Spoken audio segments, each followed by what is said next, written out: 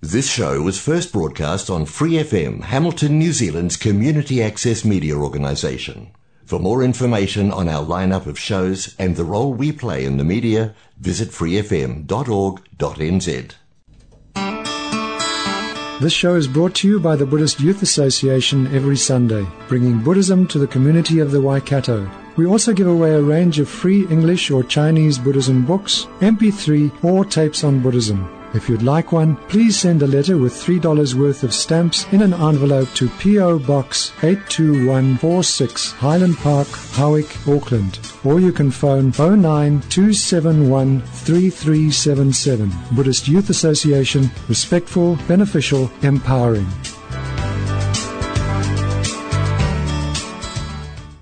Hello, and once again welcome to the program. Now, we've already spent some time on the first of these verses, one who sees the infallible cause and effect of all phenomena in cyclic existence and beyond, and destroys all false perceptions, has entered the path which pleases the Buddha. Last week, this verse led us to talk about the interconnectedness of things, and how that meant that nothing could exist independent of everything else. It built on the Buddhist contention that we've gone over in previous programs, that nothing has any kind of independent and inherent existence. Today I'd like to continue with the discussion with a practical view on how to consider the thing most important to us, ourself. In his rather extensive commentary to Lama Tsongkhapa's text, Geshe Sonam Rinchen writes, "Our misconception of the self, which distorts what exists, is the source of our suffering. The more we investigate to see whether the object to which this misconception clings exists, the more evident its non-existence becomes, and gradually the misconception dies away. When we gain a direct perception of reality as a result of this process, we become exalted beings." By exalted beings, he means, of course, arhats, bodhisattvas, or even Buddhas. He goes on to describe the process by which we can meditate on the absence of this object, the basis of our misconception. But before we go on to that, let's set our motivation today as we usually do. You know what I'm going to say about that, because I say it every week. We should try to make bodhicitta our motivation, because that's the best of all motivations. It focuses our attention on attaining the best state to bring about both the temporary and ultimate welfare of all beings everywhere, and so it's both extensive and powerful. And let's take a quick moment to consolidate such a motivation in our minds. But if you feel you really cannot at this stage, at least think that this program will become a cause for your own liberation and enlightenment.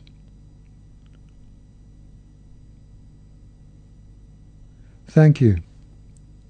Now, returning to Geshe Sonam Rinchen, before he goes on to discuss meditation on the lack of an independent self, he asks the question, can choice exist in a world of dependently arising and conditioned things?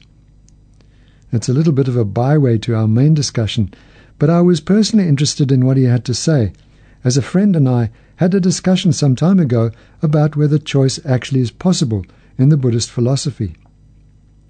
Geshe Sonam Rinchen says that if things did not depend on causes and conditions, we could not make choices. Their very dependence permits our choices to create causes and conditions which set in motion new chains of dependent arising, he writes. This gives us hope, since it indicates the definite possibility of personal transformation if we create the causes and circumstances which allow it to happen.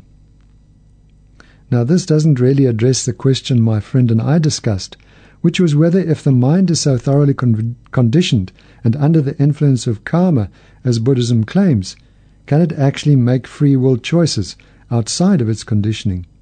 My friend thought it couldn't, but I wasn't all that certain.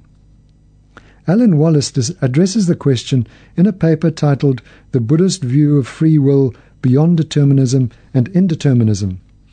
He writes that the Buddha rejected both the theories of determinism that hold we have no free will but are subject to karma, the will of God, destiny, and so on, and indeterminism, which says that everything happens through chance without causes and conditions. Wallace writes, in response to all the above views, the Buddha rejected on pragmatic grounds any theory that undermined the sense of moral responsibility. On the one hand, he rejected determinism as supporting inaction.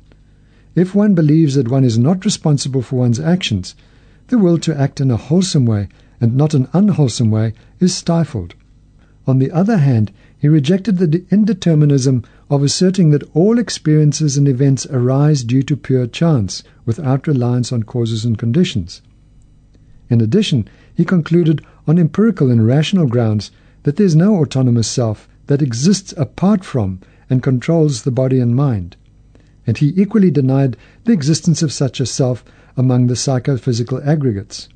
In taking this position, he refuted all notions of a self as an unmoved mover, as an agent that causes certain events, with nothing causing it to make its decisions. Thus, the sense that each of us is an autonomous, non-physical subject who exercises ultimate control over body and mind without being influenced by prior physical or psychological conditions is an illusion. Actually, as Wallace points out, we don't have to solve this question of whether we have free will or not if we want to devote ourselves to the path leading to the end of suffering. We know that we cannot find an independent controlling self within or outside the five aggregates that could exercise free will. Similarly, we can't find a substantial existence independent of causes, conditions, parts, and designation in any other phenomena either. Taking their traditional example of a chariot, Wallace says that the thing we designate chariot cannot exist as a substantial thing independent of its parts, nor does it exist equivalent to any of the parts, and it also does not exist as a mere collection of the parts. He writes, "The chariot is something designated upon as an assemblage of parts, none of which, either individually or collectively, is a chariot. The chariot comes into existence only when the label chariot is designated on the basis of those parts." And he goes on, "In the same way, the term I is imputed on the assemblage of the body and mind, which are not by themselves the real self. I comes into existence only when I am conceptually designated as such. When most of us use these concepts and conventions, including the words I and mine, we grasp onto the reference of those labels as being real, independent of our conceptual projections. This is the delusional basis for all mental afflictions, such as craving and hostility. Those who are free of delusion still use those concepts and words, but they are not fooled by them." He points out that we can apply the same reasoning to our body and mind and all their parts, and we will find that the self is no more real or less than any other phenomenon. Therefore, he writes, just as we can meaningfully speak of a chariot performing certain functions, so can we refer to the self as an agent who makes decisions and engages in voluntary activity.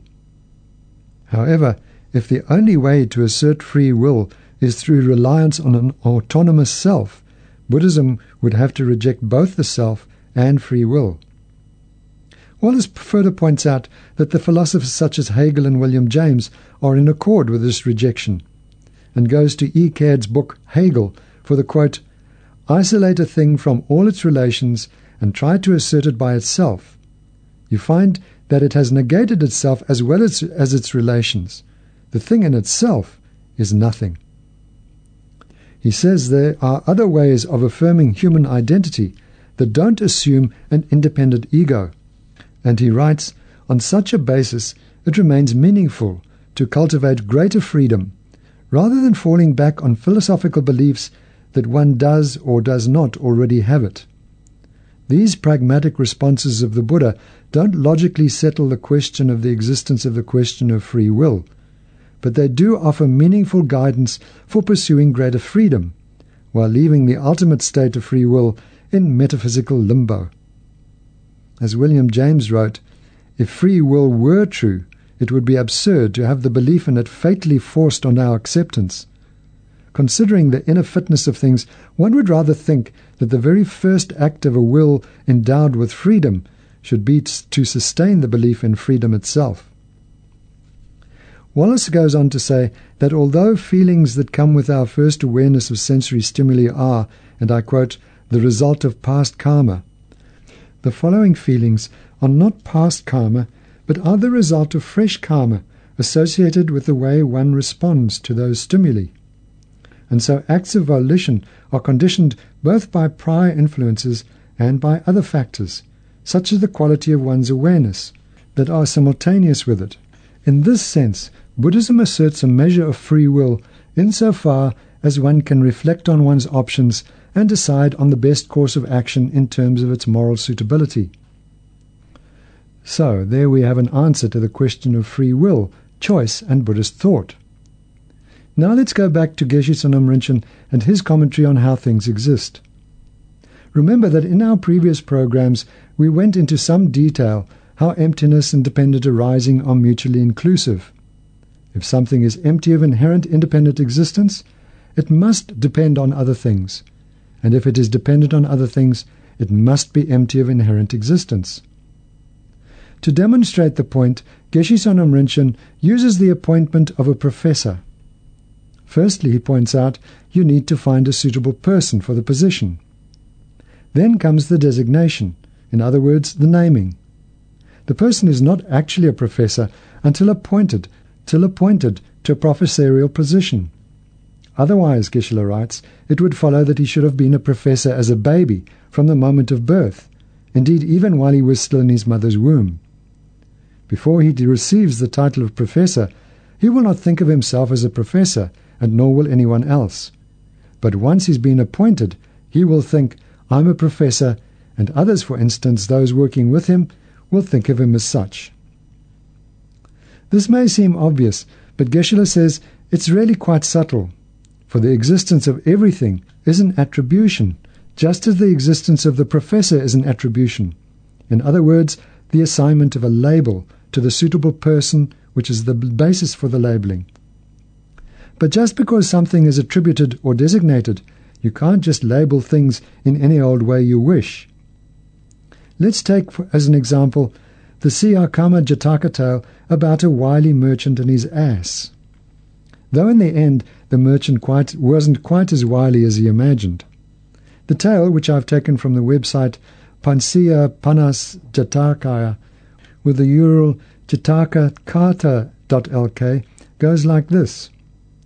Once upon a time, when Brahmadatta was reigning in Benares, the Bodhisattva was born in a farmer's family, and when he grew up, he got a livelihood by tillage. At the same time, there was a merchant who used to go about hawking goods, which a donkey carried for him. Wherever he went, he used to take his bundle off the ass and throw a lion skin over him, and then turn him loose in the rice and barley fields. When the watchmen saw this creature, they imagined him to be a lion, and so durst not come near him. One day this hawker stopped at a certain village, and while he was getting his own breakfast cooked, he turned the ass loose in a barley field with a lion skin on. The watchman thought it was a lion, and durst not come near, but fled home and gave the alarm. All the villagers armed themselves and hurried to the field, shouting and blowing on conches and beating drums. The ass was frightened out of his wits and gave a hee-haw. Then the Bodhisattva, seeing that it was a donkey, repeated the first stanza. Nor lion nor tiger I see, not even a leopard is he, but a donkey, the wretched old hack, with a lion skin over his back. As soon as the villagers learnt that it was only an ass, they cudgelled him until they broke his bones, and then went off with a lion skin. When the merchant appeared and found that his ass had come to grief, he repeated the second stanza. The donkey, if he had been wise, might long the green barley have eaten. A lion skin was his disguise, but he gave a hee-haw and got beaten. As he was in the act of uttering these words, the ass expired. The merchant left him and went his way. Now, I must admit, it's not a very compassionate story, but it serves to show why you can't label something that it is not. The point is that although the merchant could put a lion skin on the donkey, it didn't turn the donkey into the king of the jungle. And while the villagers labeled lion on the animal in the field and were scared, as soon as they realized it was an inappropriate label due to a disguise, their behavior changed dramatically. The teachings say that we need 3 criteria for an attribution to be generally accepted, and to perform the function designated to it. First of all, it must appear to conventional awareness, and it should not be invalidated by any other valid conventional perception, or an awareness realizing the ultimate nature of things. So that's the three things. It must appear to conventional awareness, it should not be invalidated by any other valid conventional perception, and thirdly, it must not be invalidated by an awareness realizing the ultimate nature of things. Let's take the donkey in the lion skin, for instance. Say I was the watchman, and I saw the creature in the barley field. It appeared to me to be a lion, and I go to the villagers shouting, "Lion, lion in the barley field!" Now all the villagers come running with sticks and drums. To us, the animal really appears as a lion, and we believe solidly that it is a lion. But now the scared donkey yells, "Hee-haw, hee-haw," and the Bodhisattva says, "That's not a lion, that's a donkey." The first conventional attribution, that is a lion, no matter that it has been made by many conventional awarenesses, has been contradicted by another valid conventional awareness. But now, if the Bodhisattva was not yet a highly realized being and still thought of real donkeys in real terms, existing independently from their own side as donkeys, the attribution would be invalid, for no donkey would exist in that way at all. However, if the Bodhisattva had already realized emptiness and saw that donkey existed as merely as designation on the basis of a collection of causes, conditions, and parts that included 4 legs, a tail, large ears, and a loud hee-haw, the attribution would not be invalidated by a mind realizing the nature of reality. Geshe Sonam Rinchen writes, "Every validly existent attribution fulfills these criteria. Though things have no ultimate or true existence, they exist conventionally. If anything had ultimate or true existence, it could not depend on any other factors. But since everything depends on its basis of attribution, nothing has objective or true existence." Now, probably what is most important for us in this discussion is not donkeys or lions, but ourselves. What about me? How do I exist?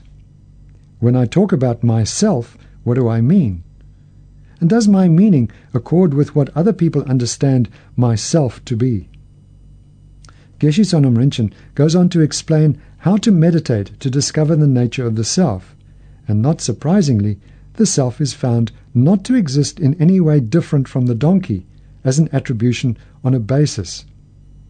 However, that is not how we, in our everyday state of comparative mindlessness, see the self. Geshe-la writes, "When no investigation is made, the self clearly exists, as in, I am sitting or I am eating.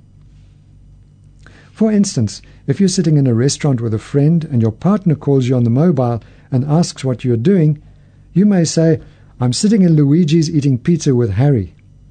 At that time, the I that appears to your non-analytical mind appears to exist quite clearly. Similarly, the I of your partner will appear to you equally clearly when you in turn ask, 'What's up with you?' But now, if we start looking for the self, it's not so simple. We can start off by acknowledging, in line with what we've already discussed around dependent arising, that the self must exist either dependently or independently. There's no third option, is there? Geshe-la writes that to us it normally seems that the self, and I quote, "to exist entirely from the side of our body and mind, independent of any process of attribution." Or check this for yourself.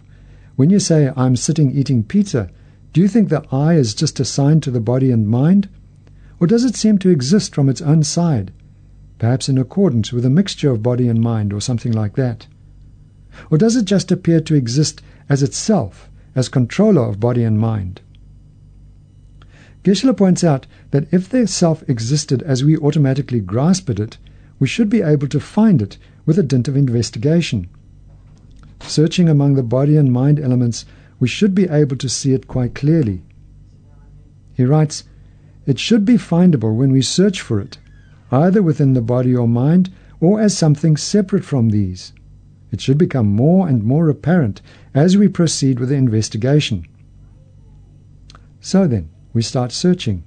first seeing if the body is the self. Geshe-la says that if the self were the body, then when the body dies and is cremated, the self would come to an end as well.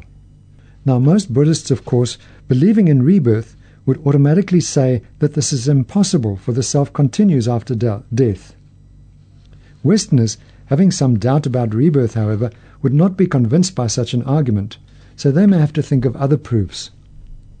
But even those of us who are convinced of rebirth must be careful here not to think that the continuing self is some kind of inherent, independent and unchanging entity that goes from life to life. That's not the Buddhist argument at all. In fact, it goes against the most compelling point of all the Buddhist teachings. However, the sense of self does continue to the next life.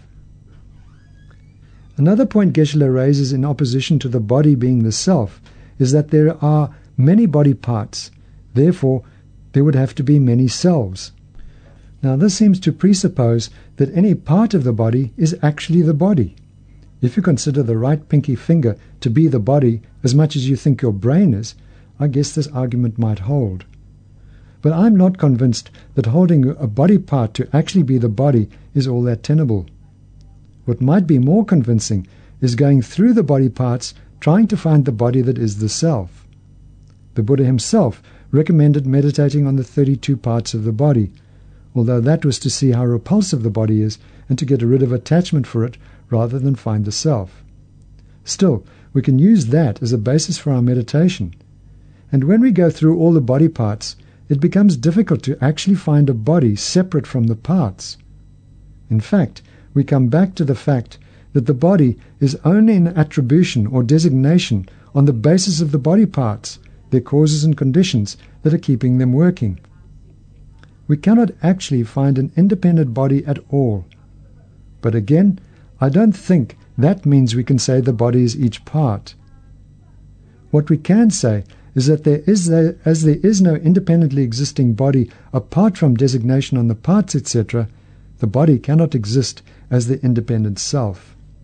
Geshe then makes the point that if the body were the self, we couldn't talk about my body, which implies the body is a possession of something different from itself. If, pointing to a blue Honda Civic, I say, that is my car, it certainly doesn't imply that the car and I are the same thing. In fact, it implies the opposite. The car is one thing and I'm another, and the car is linked to the I by the definition of belonging or possession. Geshe-la says that when we use the term my body, we are expressing a relationship of controller and what is controlled. I am the controller and my body is the controlled. Just as the master is not the servant, the self is not the body, he writes. Yet the self is not an entity apart from the body either. If it were, it would be impossible to speak of my body. A horse and a cow are different entities. When the cow is sick, you cannot say the horse is sick. But when your body is unhealthy, you say, I am sick. And when it is healthy, you say, I am well. The self and the body are thus in a dependent relationship. Now, some people who have thought about this have balked at using the way we manipulate language to make a convincing argument of this kind. Manipulation of language is manipulation of language, and may have little to do with describing the way things actually are. However, I guess that the way we manipulate language does indicate how we approach the relationships between things and how things exist in relation to each other. I initially thought this language-based argument was somewhat contrived, but I see more point to it now I've used it in meditations. So even if you find it a bit artificial, try it for a while and you might find it makes a positive impression on your mind. Geshe Sonam Rinchen then goes on to examine why the self is not the mind. If the self were the mind or consciousness, he writes, since the self appears to exist independently without relying on other factors, consciousness should also exist independently. However, consciousness cannot arise without an object. Pleasurable and unpleasurable states of mind depend on attractive and unattractive elements. A single moment of meditation depends on many causes and conditions. For instance, a moment of visual awareness depends on the presence of a visible form, the eye sense faculty, space between the two, and a preceding moment of awareness. Now, to understand here, you need to know a little bit about how Buddhists view human physiology and consciousness.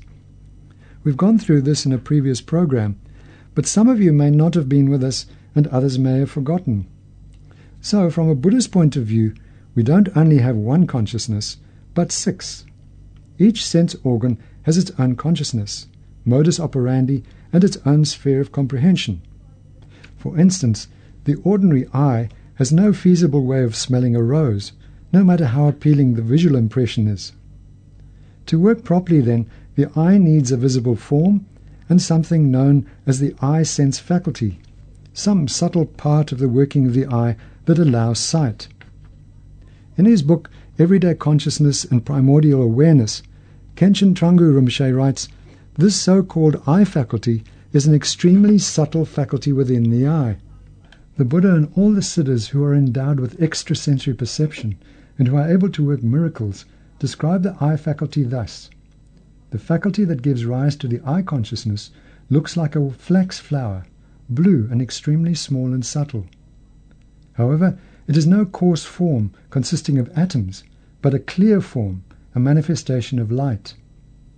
When a person dies, or when the sense organs are damaged and cease to function, the clear form of the sense faculty dissolves. It won't remain. In a living person, however, it is present as a manifestation within the sense organ. Within the eyes, the eye faculty takes on the form of a flax flower. The consciousness that is specific to sight arises in dependence on this eye sense faculty and other things that Geshe-la mentions. Similarly, the 4 other sense consciousnesses of hearing, touch, taste, and smell arise in dependence on their respective sense faculties and so on. The 6th consciousness is the mind consciousness, and the sense organ there is the mind itself. This consciousness is therefore somewhat different from the others. We won't go into this any further, as I only mentioned it so you have some understanding of what Geshe-la is talking about, as we Westerners see the operation of the senses a little differently. Geshe-la then goes on to say that as with the body, the fact that we say my mind is an indication that self and mind are not identical, yet no self can be found distinct from the mind. When we experience anxiety and mental tension, we say I'm unhappy, and where we're in a positive and joyful state of mind, we say I'm happy. Does the self exist? Yes, but not as we perceive it. It appears to be what it is not and exists in a way which does not accord with how it appears. Yet owing to our confusion and imprints of ignorance, we assume it exists as it appears. And that's where we'll have to leave the argument, for our time is up. Thanks for joining the program. Hope to see you next week. Goodbye. Thanks for listening to this Free FM podcast. If you want to hear more content like this, you can support Free FM via Patreon. Head to patreon.com/freefm89 to find out more.